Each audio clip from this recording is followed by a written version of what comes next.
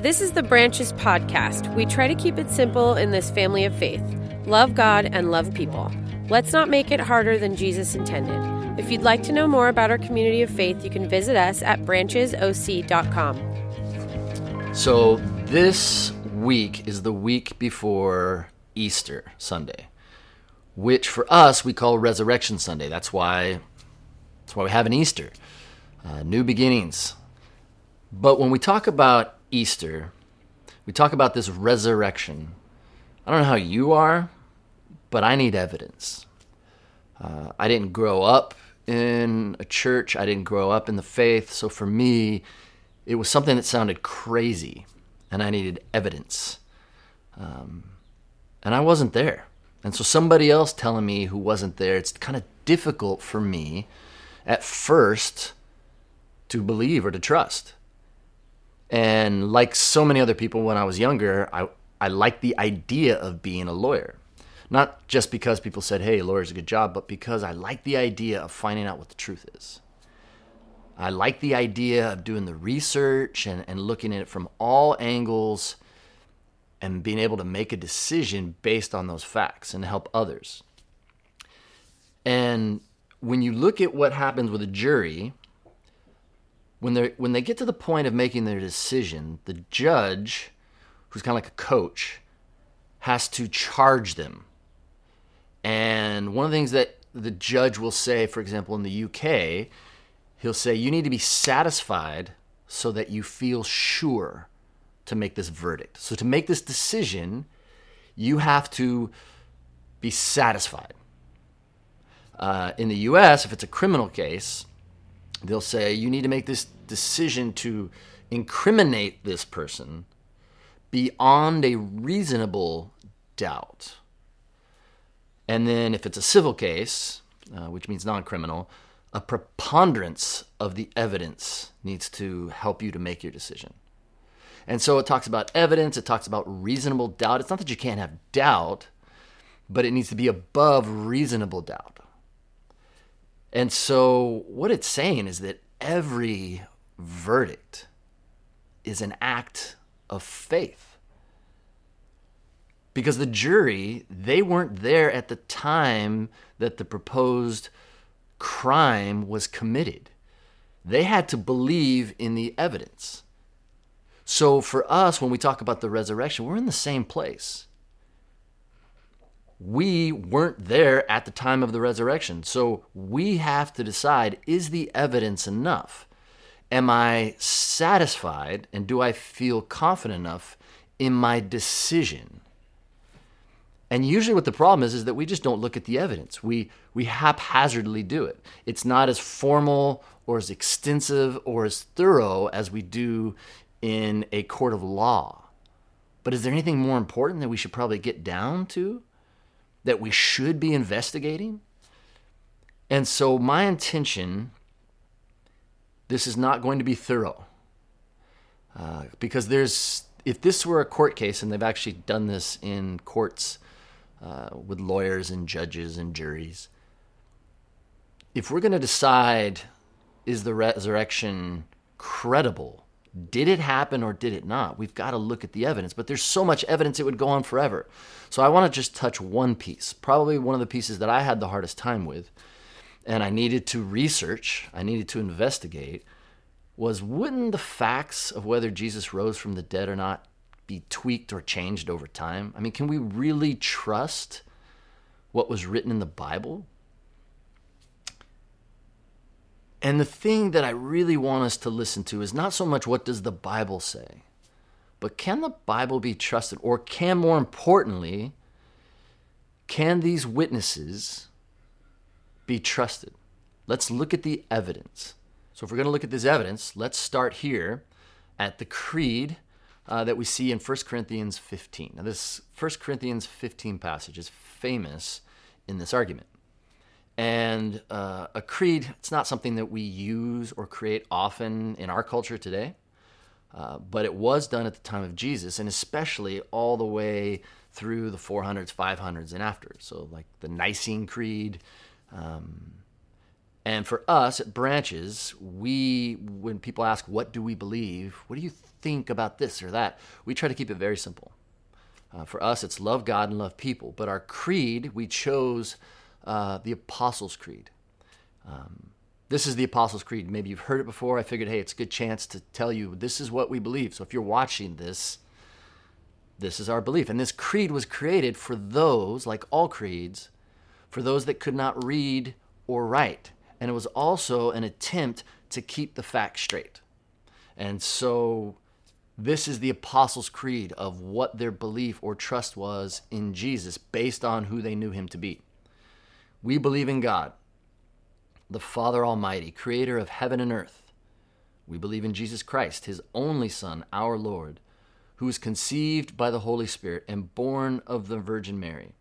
He suffered under Pontius Pilate, was crucified, died, and was buried. He descended to hell. The third day he rose again from the dead. He ascended to heaven and is seated at the right hand of God, the Father Almighty. From there he will come to judge the living and the dead. We believe in the Holy Spirit, the Holy Catholic Church, the communion of saints, the forgiveness of sins, the resurrection of the body, and the life everlasting. Amen. And so they would memorize this creed, and it would be passed down. And it stayed the same because there was an intention, a focus to get the facts straight. We do the same thing. We have a creed that we all know. A, B, C, D, E, F, G, H, I, J, K, L, M, N, O, P. Sing with me. Q, R, S, T, U, V, W, X, Y, and Z. Now I know my ABCs. Next comes my PhD. Boom. You all know it, right? Because we pass that on to those that can't yet read or write. And it's to help people to learn the letters and to be able to read in English, that is. So that's what a creed is. So this particular creed that we're going to look at is embedded in this letter that Paul is writing to the people, the church in Corinth. And so he says right away, he says, I will remind you what I received, in which you stand, which has saved you by this gospel. And so that word we throw around all the time, gospel. This is the gospel coming up. By this gospel you are saved, if you hold firmly to the word I preach to you. Otherwise, you have believed in vain. And so what Paul is about to say to this little church in Corinth, he's saying, look, if Jesus didn't rise from the dead, then all of this is a house of cards, and it all falls. And you're believing, you're following in vain. So he's reminding them, which means he's done it before. He's preached to them before, which you received, past tense, on which you have taken your stand. And so he's saying, this is nothing new that I'm telling you.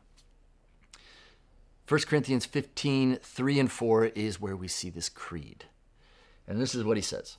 For what I received and what I passed on to you as of first importance, that Christ died for our sins, according to the Scriptures, that he was buried, that he was raised on the third day, according to the Scriptures. Now, I saw someone else change this. It's the same thing, but they tweaked it to turn it into a creed for today. And so this is the creed. Christ died for our sins and was buried. He rose from the dead and was seen. Let me say it again. Christ died for our sins and was buried. He rose from the dead and was seen. Christ died for our sins and was buried. He rose from the dead and was seen.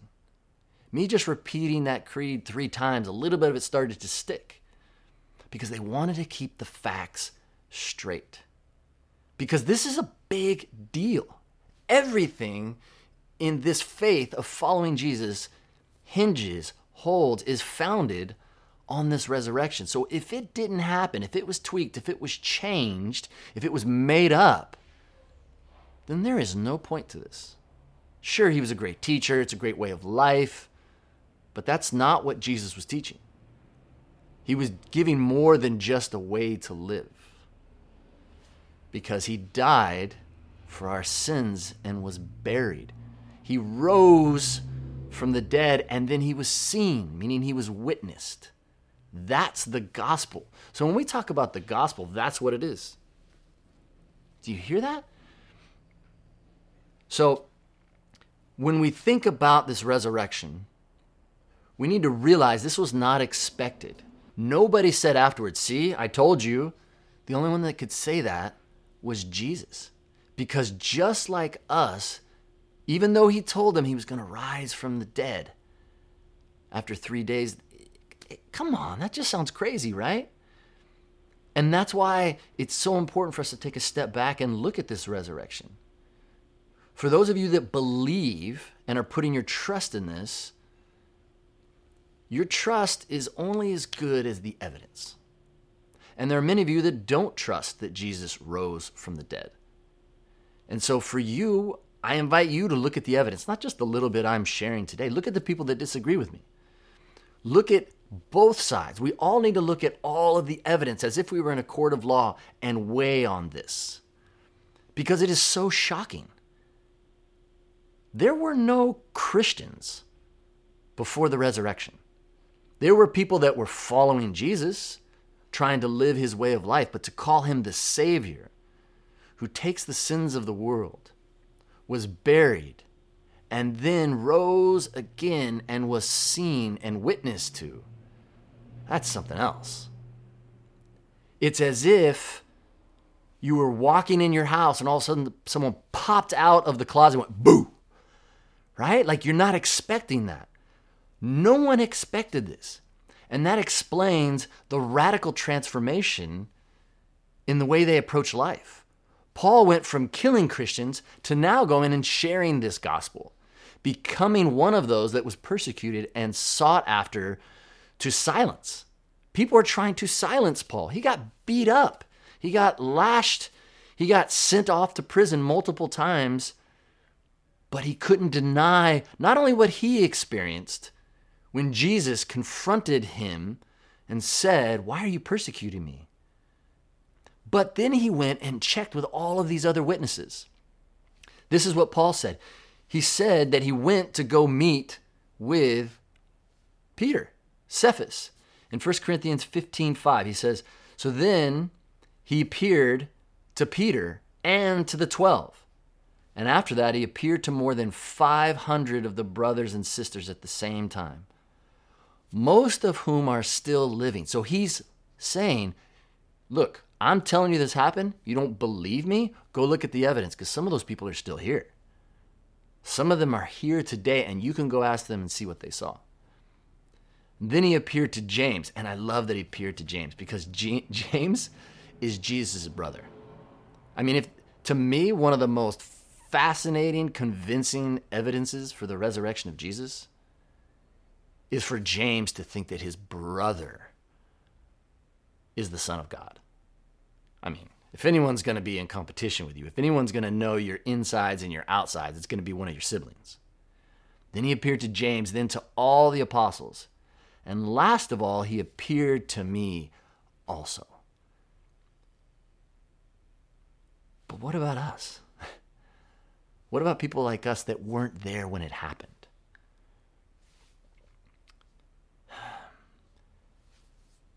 Let me share one last thing here.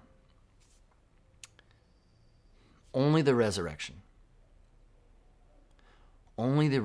can explain the courage of those who had just seen Jesus crucified, and then the way they lived their life afterwards, and the way they gave up their life afterwards because they couldn't deny what they saw. They watched him die. They peered into an empty tomb. They had breakfast with him on the beach. And then many of them were killed later, testifying of everything that they saw. You can't scare men and women who don't fear death. You can't scare men and women who've gazed into the eyes of the resurrection and the life. And so for you, my question is, are you satisfied with the evidence that you have? And most likely, if you're like most people I talk with, you haven't actually looked into the evidence, that which is for the resurrection and that which is against. And so I want to challenge you to investigate both sides of this argument. Like a jury, you weren't there at the time of the resurrection. Just like a jury wasn't there at the time that a crime was committed. You're left with having to trust the evidence to make a decision. So, do you believe, by the evidence, that Christ died for our sins and was buried? He rose from the dead and was seen. That's what I want you to think through.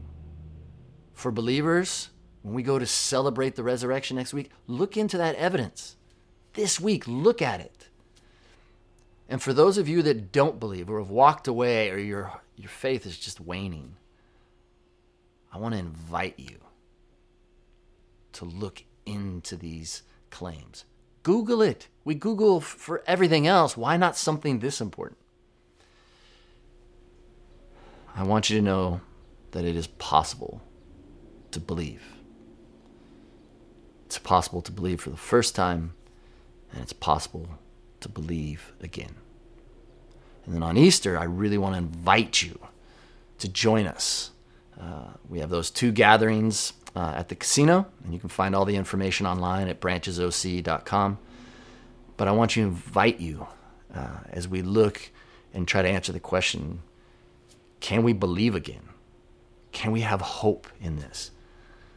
This has been a brutal year that has hammered on so many of our beliefs, our thinking, the way we live. Can we believe? Can we believe in this? Let's talk about it on Resurrection Sunday. So we invite you. May God bless you.